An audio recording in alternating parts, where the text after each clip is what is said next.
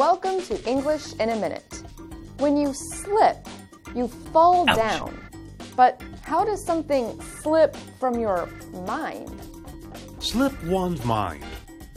Let's listen to Anna and Jonathan. Look at this beautiful cake I made for the dinner party. Oh no, is that tonight? Yes? Didn't you make something? No, it totally slipped my mind. If you say something slipped your mind, you forgot about it. You can say this about an event, a task, or a personal detail about someone, such as their name.